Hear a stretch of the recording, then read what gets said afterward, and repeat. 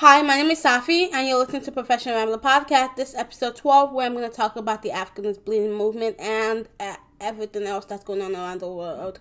I don't usually tend to talk a lot about a lot of things that you can't really actively do anything to change about, because a lot of these governments in these situations are really corrupt, and you can't donate money if the government is just going to take it to themselves. Because realistically, let's say if this was happening in America and people were donating from other countries, how would the government give the money to you? You would either have to apply for the grant or the money, or if you lived in a village, how would you hear about the government giving the money? The government's not gonna put on a billboard saying, "We're giving out free money, come apply." They're not just gonna go to each village and just and give each people money. That's not how our world works, sadly. So you can't really donate, you can't sign petitions if the government doesn't want to change.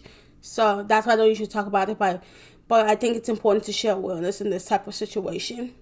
And unless you know an individual person in that country that's happening, that's the only way you can really give money to them. Or if you donate through a third party website like GoFundMe or Red Cross, the money's just gonna go to those companies and not the actual people in desperate needs. So when people were donating to Yemen, the money doesn't really go to regular Yemen civilians. It just goes to the government or goes back to Red Cross or GoFundMe or whoever started the GoFundMe. So it's really, there's no point, and petitions can't really do anything if the government doesn't want to change it. And the government in these countries are highly fucking corrupt, and that's the whole problem of it. The first terrible shit I'm going to talk about is the Ethiopia genocide. Innocent people are just being slaughtered. At least 239 people have been killed. 3,500 people have been arrested in more than a week of unrest in Ethiopia, and possesses the biggest challenge to the Nobel Peace Prize winning Prime Minister.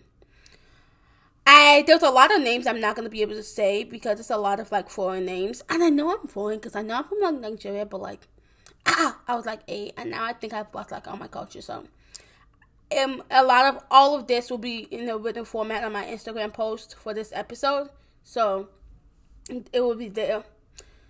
Akul Hadusa has been rallying a voice in anti-government protests that led to Prime Minister Abiy Ahmed taking power in 2018. Abiy swiftly introduced the protocol reforms that opened the way to a long-held ethnic and other grievances. In Africa's second most populous country, the military was deployed during the outrage in the following of Analu's death. The 3,500 arrests has been included that a well-known Oromo activist, Jawar Mohammed, and more than 30 supporters. It's not clear what changes they might face. The Oromo makes Ethiopia the largest ethnic group, but never had the country's top post until they helped the Abiy to power. Businesses have now begun opening slowly in Oromia after the violence in which several hundred homes in Ethiopia were burned or damaged. But Ethiopia's internet service remains cut, but making it difficult for rights to monitor and others to make the scores of the killings. So I know that's a lot, and that was a lot to really. But yeah, there was the government has been arresting protesters and stuff like that. In this episode, I'm also not gonna put a lot of my personal opinions because I'm not in any of this personal. I don't have any personal relationship with them except from the Nigeria SARS/SWAT that I'm gonna later talk about in this episode. But yeah, I can't even talk about my personal experiences, but I do have a friend/cousin in Nigeria that I asked a couple questions so I can know a little more about what's going on, and he's been stopped by SARS before, so I'm gonna later talk about that. But with the Ethiopia genocide, basically it's just a lot of corrupt governments that's taking over, and they're arresting and killing protesters. I'm not going to talk about the Yemen situation, the Yemen crisis. The Yemen crisis began in 2011/2012, a revolution against President Ali Abdullah Saleh, who had led Yemen for more than 3 decades. It's 5 years since a group of countries led by Saudi Arabia started and the bomb of the country of Yemen.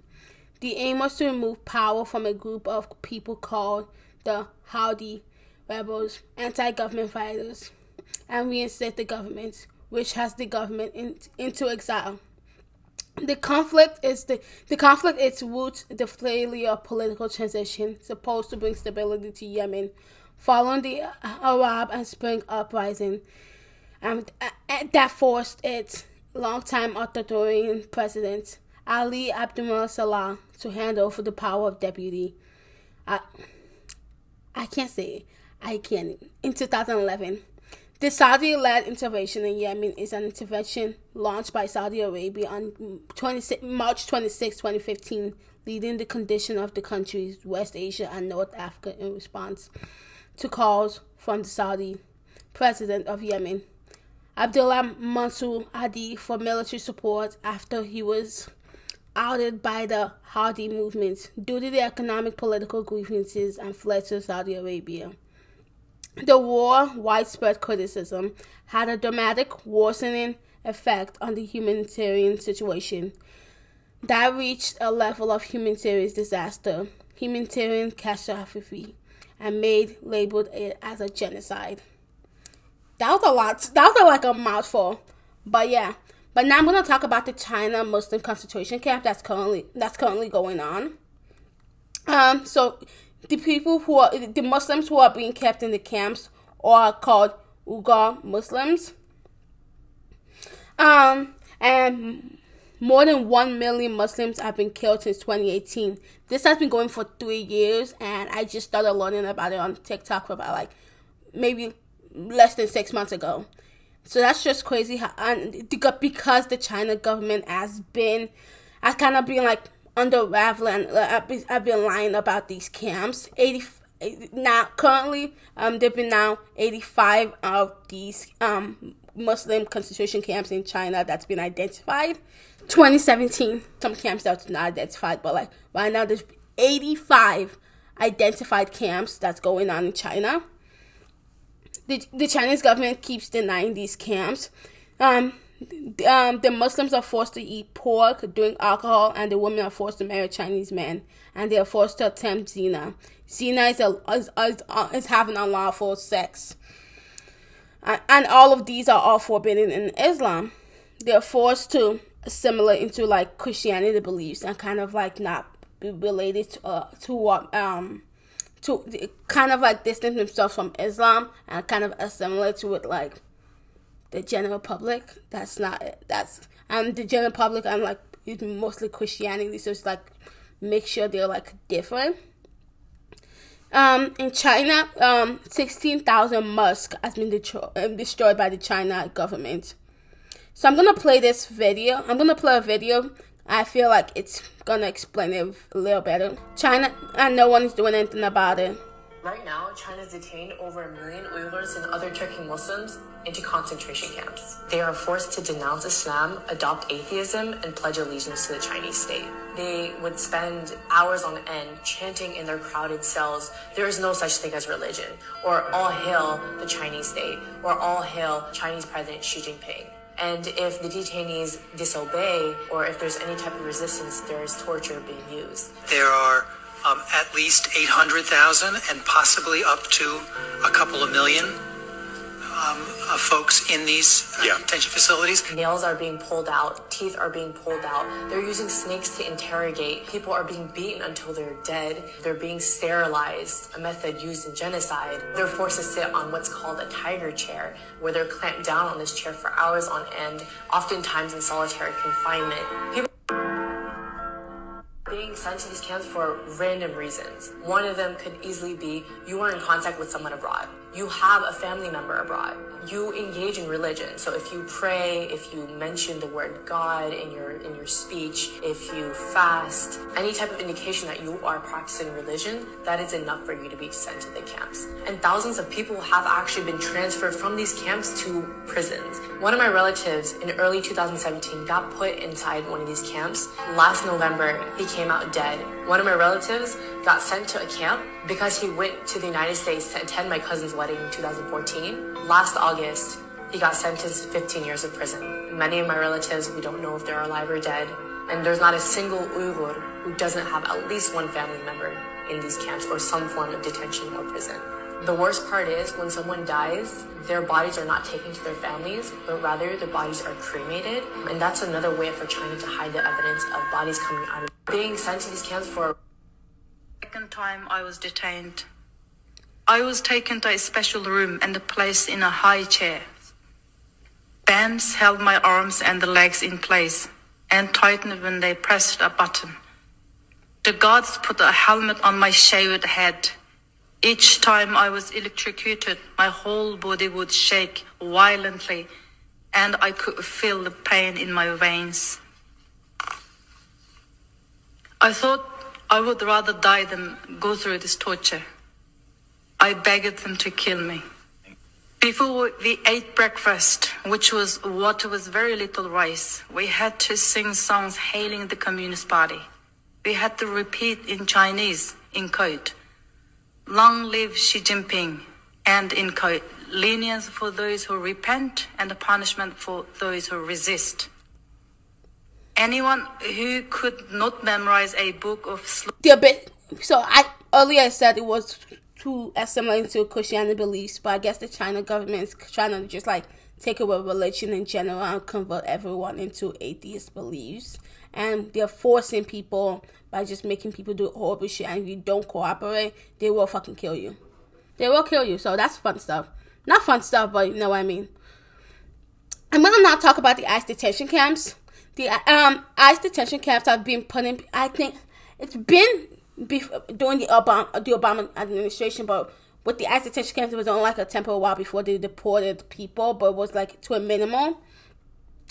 But with the Trump administration, they've just been like harassing like brown people or people that don't look American, and just throwing people at the borders or people who have been in America undocumented for a while now into like ICE detention camps for. I think it's been happening since like January, and it's currently October. It's really scary because they've been just throwing people into a concentration camp, and people are dying in these camps. And like these camps were never meant to like be prisons, but now it's these camps are now prisons for adults and children, and they're putting children's lives in danger because they're not giving anyone like equitable medical attention. They're like, kids are dying because kids are sick, but they're not listening to kids that say they're not feeling well. The food they're giving is terrible. Kids are given a foil. Like foil, you used to wrap your foods as a blanket, and like the beds they're given is like so thick, it's so slim that you might as well just be sleeping on the floor. And kids are being put in cages, like actual kids, just because they're not American, and are being put in cages. And the only way people can really become, and like these people who are supporting these camps are like, well, they shall come in legally, but like these are children, and like if you are living a terrible life in your country and you and like you live right next to America, you're going to want to cross the border, and like people only do so. And then recently, ICE detention camps have been taking women's wombs out unconsensually, and the gynecologist there has been sexually assaulting women and taking I've been taking out women's uteruses and wombs out. I still don't know exactly what they're doing with the wombs, but they're probably using it for science or some shit, and that's some fuck shit because you shouldn't be doing that at all. Okay, so I'm about to play a video from Now This. So this is COVID-19 crisis in ICE detention centers. Tens of thousands of people are locked up in ICE detention facilities across the country in conditions ideal for a massive and deadly outbreak of the coronavirus. In mid-March, public health experts warned that Immigration and Customs Enforcement needed to take aggressive steps to thwart a disastrous outbreak of COVID-19 in its facilities. But months later, many say it has become clear that ICE did not heed those warnings. Now, its publicly confirmed infections are rising at an alarming rate. Now there's been 1,073 confirmed COVID-19 cases in these camps as of May 18. So, and it's currently October, so there's probably more because I don't think they were giving them masks. They were just like in close proximity, and the officers were going home, which is possible that they could get the virus, come in here and they're not getting equitable services, so they're just dying in the camps, and like nothing's happening. Let's continue. Are rising at an alarming rate. Over the past few weeks, I've been in contact with several ICE detainees across the country. Some of them agreed to speak on video call, while others asked not to be recorded out of fear of retribution. But one thing that was similar in all of these conversations was their palpable sense of anxiety, that outbreaks in their facilities were inevitable. We are here fighting so bad to get out, because especially now with this coronavirus, we're really scared and here. Because we're like rats trapped in a cage. If one of us gets sick, we're all bound to get sick. What is it about ICE detention facilities that make them particularly vulnerable to these types of viruses? In a word, these are what they call congregate settings. There's a lot of people collected in a close setting. So that is the major problem, not just for the people that are detained there, but clearly a problem for the staff that has to work there as well, putting their families and their own communities at risk for when they leave their facility. Dr. Josiah Rich was one of the public health experts who came forward in March, trying to warn of a potential tinderbox scenario in ICE detention centers. He is being represented as a whistleblower. Okay, so I'm going to stop the video there, but it's a 7-minute video long on YouTube. If you just search up the ICE detention camps, it's from the Now This. But yeah, the ICE detainees are like in risk of getting the COVID-19, and they are getting COVID-19 because if one person has it, the whole camp has it, because like they're in such close proximity with each other, and just treating like prisons, and even prisons shouldn't be treated like this. Nobody deserves to be treated like they're not even human and be harassed and killed for just wanting a better life. But let's get back into the episode. The ICE detention camp is the policy of holding individuals suspected by visa violation, illegal entry, or unauthorized arrival, as well as the subject of deportation and removal until a decision is made of immigration authorities to grant visa and release to the community. But they're not even doing that. They're literally giving people who don't even speak English to be in front of the court, tell them their rights, and deport them. But so they're not even able to defend themselves or even tell you why they came or if they were in any danger, and that's why they came. So, people who don't even speak English, they're speaking English at them, and they're like, I don't even know what you're talking about.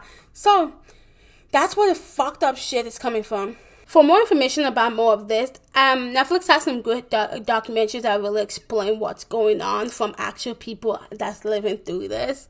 And there's one I watched. It's a show. It's called Living Undocumented, and it's the whole process of the deportation and why people, and just a lot of this whole chaotic mess with it. It's called Living Undocumented. There's one called Immigration Nation. There's a lot. Netflix has a lot, so please watch it. It's very interesting, just very informative to know. Just to see, sometimes it's different when you're just reading an article. You're just okay, it's sad, but when you actually see actual people's lives being affected by this, it really shakes up the perspective of it. They're treating these people like criminals for wanting a better life. Women are getting sexually assaulted. Children are not given medical attention. And the ICE detention camps are now basically being prisons. I'm gonna read this paragraph on Instagram.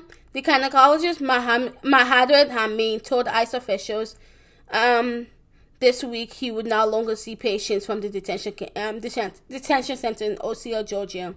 According to an official, in all this that matters, the allegation against Amin came after a whistleblower complaints of the Department of Homeland Security, Offices of the Inspector General, by Dawn Wooten, who actually worked as a nurse inside the detention center. Wooten, who made on medical care of COVID-19 testing inside the facility. Allegedly, unwanted hysterectomy have been performed on immigrant women.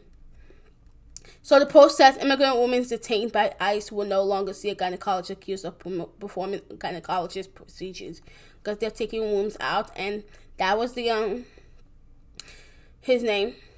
The next one I'm going to talk about, I don't know much about this, so this is going to be a really short thing, but you can always search it up because the transcripts for this episode everything I literally talked about from bullet points will be in the transcript of this episode. You should just like look below if you don't have Instagram to see. I will put all of this just so you get the information one way or another. The Rohingya in Myanmar.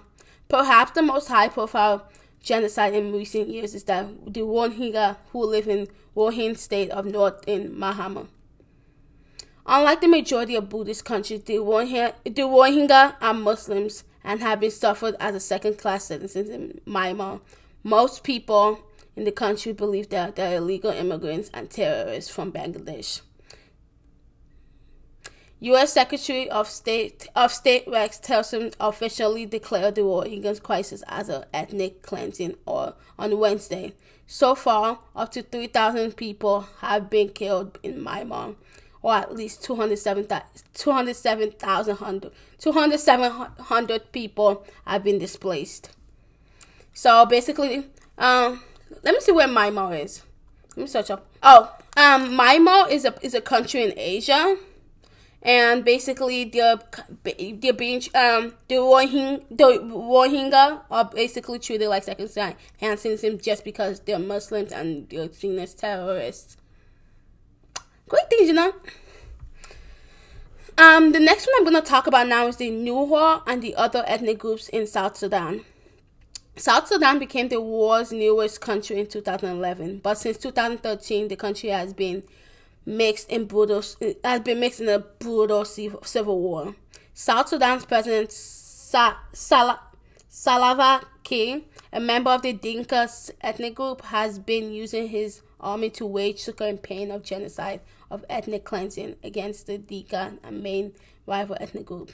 The Nuer, as well as other cleansing against the Dinka and main rival ethnic group. The Nuer, as well as the small local groups. The Nuer have been taking part of an ethnic cleansing against the Dinka as well. The UK has banned and targeted killing and raping as a genocide, although the Dinka-Nuer conflict has been a center of stage in the South Sudan. Many smaller ethnic groups have also been implicated in the dizziness array of violence in the country. I don't know much about this. That's the information I can give you, or the information I found on Google. There's not a lot about these, but if you just search up like genocides happening around the world, a lot of these will come up, and that's where my sources are. And my sources are like within LA Times and the New York and the Washington Post. The Central African Republic, wedged mainly between the Democratic Republic of Congo, South Sudan, and Chad, these are all countries in Africa, has been embroiled in a civil war. While the war itself subsided in 2016, since then, ethnic tensions have been rapidly mounted, and many observers fear a genocide may be taking place between the Christian and militias called the Anti-Balaka and the Muslim Coalition. Stephen O'Brien, the head of the UN Humanitarian Office, said genocide and ethnic cleansing has been recently on the rise of the country. The escalation is very real. O'Brien is a briefing according to the Newsweek. We're looking at things and haven't heard anything in a long time. This is very deep of ethnic cleansing and approach. My next one I'm going to talk about is the Darfur in Sudan. There's a lot of stuff going on in Sudan. There's a lot of killings going on in Sudan, and no one's talking about it. In the mid-2000s, Darfur was recognized as the first genocide in the 21st century. That's big. Like, we couldn't even wait a couple years before I think a lot of what's causing these genocides around the world is money and greed and people being placed in power and not wanting to do anything for the country in need. And that's what a lot of these genocides are starting, just like the power just gets into people's head, and that's why I think a lot of problems are. So I'm going to continue. Was recognized the first genocide in the 21st century by international observers and the U.S. ambassadors at the time. And while it was vanished from the headlines, and since then the atrocities being committed in the region in Western Sudan was continued. The ethnic killings began in 2003 when ethnically the militia supported by Sudan's President Omar Hassan of al-Bashir began massacring non-Arab people. Yeah, by the way, Sudan is like a mostly Muslim country. Massacring non-Arab people and destroying their villages. The main victims of these campaigns have been for people, but other small non-Arab groups have been affected. In 2016 and 2017, violence increased in Darfur, and many refugee camps intentionally displaced Darfuris and has been attacked by Arab forces in a continuation of genocide in the 2000s. As the central government in crackdown, the same people have been captured in the world intentions in years to continue to suffer persecution. So now I'm gonna talk about the Nigeria/SWAT. So very interesting stuff, just like a lot of interesting stuff. So I'm gonna talk about the SWAT and SARS/SWAT, because SARS was disbanded by the government when the protest started, but then they released SWAT. Same shit, but different names, basically. So SARS was placed to protect civilians from armed robbers and scammers, because Nigeria has a lot of that. So it's a good idea in place, but not a good execution. Okay, so I'm gonna play a video by a TikToker named Summer Charles to explain a little bit more about what SARS is. SARS, or the Special Anti-Robbery Squad, is a branch of Nigerian police force put in place to protect the Nigerian people from armed robbers, but in turn have become exactly that. SARS is completely corrupted and even participate in illegal activity. Instead of protecting the people of Nigeria, they have harassed, robbed, profiled, tortured, and murdered them. This has especially affected the youth in Nigeria, as they are the main ones targeted. Things have gotten so bad to the point where Nigerian people have taken to the streets to protest the end and disbandment of SARS. Mind you, they have done nothing but peacefully protest. In response to this, soldiers and SARS operatives have began shooting the innocent, unarmed, peaceful protesters. There have been a total of 78 deaths and counting so far. Their government and leaders are doing nothing to... Okay, so now I'm gonna play a video of someone in Nigeria currently explaining their perspective. So her name on the account is called Inola Jumoke, and here is it. Oh my god, I'm taking my Nigeria card is taken away. Thank you very much. Hello, TikTokers. They are killing us. Please use your platform. Help us. Nigerian people, we are suffering, but we still smile. We don't ask for too much.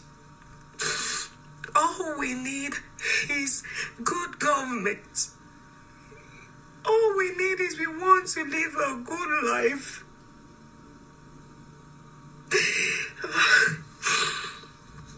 I can't watch this video anymore. Please, use your platform. Help us. Use your power, whatever you have, anything you have, use it. Please, do not stop. Do not give up on us. Because it gave police officers the right to just harass anyone that looks rich or that looks dangerous or just like that. So they were basically profiling people. Instead, the police extorted and harassed to kill innocent youth. So it's like they'll randomly just stop you on the street and they'll be like, I want to search all your personal belongings and I'm going to search you. If you have anything, I'm going to search your phone, I'm going to search your purse, I'm just going to search anything. And if they do find something, you can give them money and they won't kill you. But if you just like talk back to them or something like that, they will kill you. Fun stuff, The profiling of the youth. The profiling the youth was they were profiling youth with nice cars, nice clothes, and iPhones, assuming that they're partaking in fraud. And so if you have like an iPhone is seen as like a rich, as something rich. So like you scammed someone for it. So you killed someone for it. So they're going to like if I was just walking around my phone just texting, like they'll think I'm dangerous. I'm the last person that looks dangerous. So it's like they'll just like profile you just for looking like that. they were profiling the youth. SARS will go through your phone, search everything on yourself to withdraw money and threaten to kill you. SARS is known for blatant robbery that's backed by the law. Like, they will just take anything that they want because they can. Not technically, but like, there's always loopholes in every law and everything that's created by the government. Protest started October 8th because one woman was shot by an officer after refusing his advances. So he was making sexual advances of him, and she refused it, so he shot her. And a man was shot at a protest. Okay, on the medium.com, Alvin Scambo, SKAMBO Medium page, he wrote an article of what's happening in Nigeria. So that's where basically my sources for this portion of this episode came from. So I'm gonna now talk about like the demands of what their demands are for the government. Our 5 demands are: immediate release of all arrested protesters; 2, justice for all deceased victims of police brutality and appropriate compensations for their families; 3, setting up an independent body to oversee the investigation and prosecution of all reports and police misconduct in the last 10 days. In the line with the new Police Act, psychological evaluation and retraining, and to be confirmed of an independent body of all disbanded police officers before they can be redeployed. Basically what SWAT is. And SWAT is currently still in the bubble room of it hasn't been executed yet, and they're still training the officers. So hopefully, fingers crossed, it's better, but it's probably gonna be the same. And 5, increase the police salary so that they are adequately compensated for protecting lives and properties of citizens. Really? Never heard that. But yeah. That is the 5 demands of the protesters protesters for Nigerian SARS. Okay, so now I'm gonna talk about what's going on in Ivory Coast and Ghana because it's kind of the same. Child trafficking is currently going on in Ivory Coast and Ghana. As reported over the past 5 years, human traffickers exploit domestic and foreign victims in Ghana, and traffickers exploit from Ghana abroad. Organized traffickers who target to vulnerable parents and communities facilitate child trafficking in the fashion industry in Ghana and other West African countries.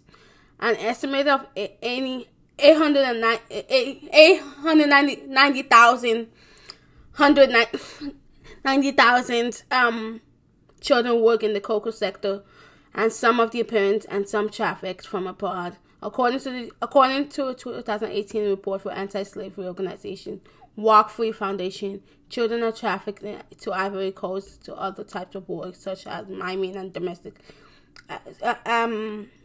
servitude. Okay, so now I'm going to talk about Liberia and the increased rape. Sexual violence against women increased by 50% in Liberia during the pandemic. The Ministry of Justice recorded more than 600 reported rape cases across January and June, done at a rate of reaching annual levels. And this is just the rates that were recorded. So I know a lot of sexual victims don't record sexual violence that happened towards them. So just imagine the numbers for people who didn't report these numbers. Liberia has recorded 800 rape cases in 2015, according to the UN report. The prevalence of sexual violence in Liberia is once deep, with many women subjected and abused during the 14-year civil war from 1989 to 2003. Perpetrators, however, don't tend to face consequences, even when victims know who they are. Only 2% of rape cases were convicted in 2019. The country currently doesn't have a DNA machine, a key to help prosecute rape cases. Ending sexual violence in Liberia will require a holistic approach. It is important to note that top-down decrease can only go so far. Rape is a symptom of deep-rooted gender inequality and misogyny.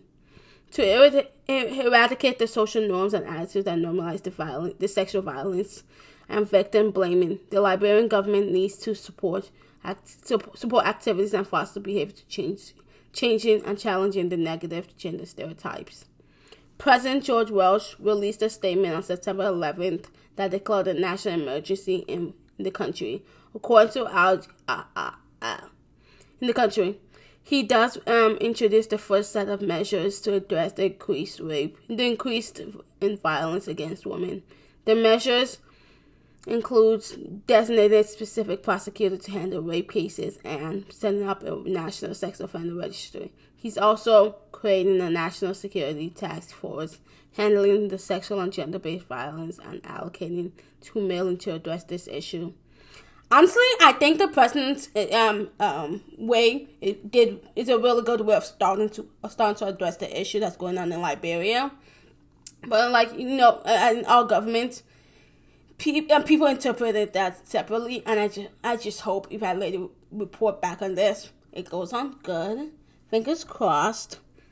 I hope nothing but good news. But there was a national emergency for rape in Liberia because rapists don't get consequences for their actions. So yeah.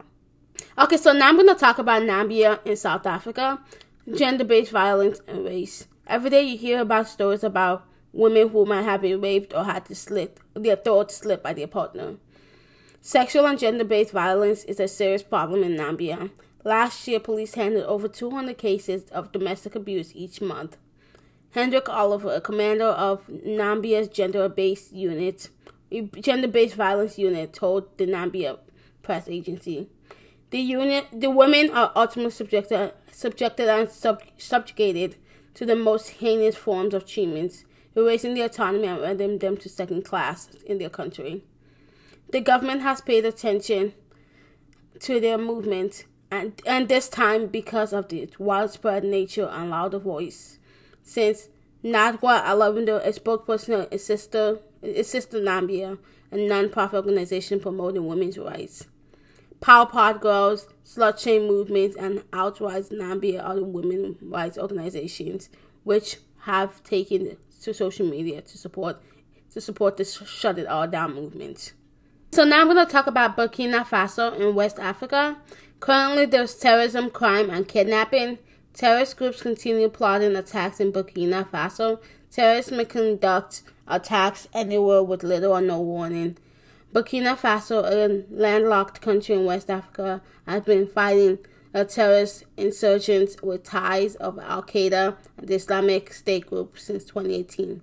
So many dead were blindfolded, had their hands up to hide, and were shot in the head.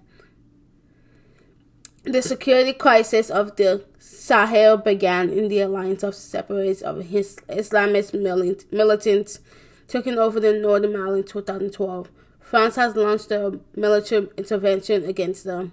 Although a peace deal was signed in 2015, it was never implemented.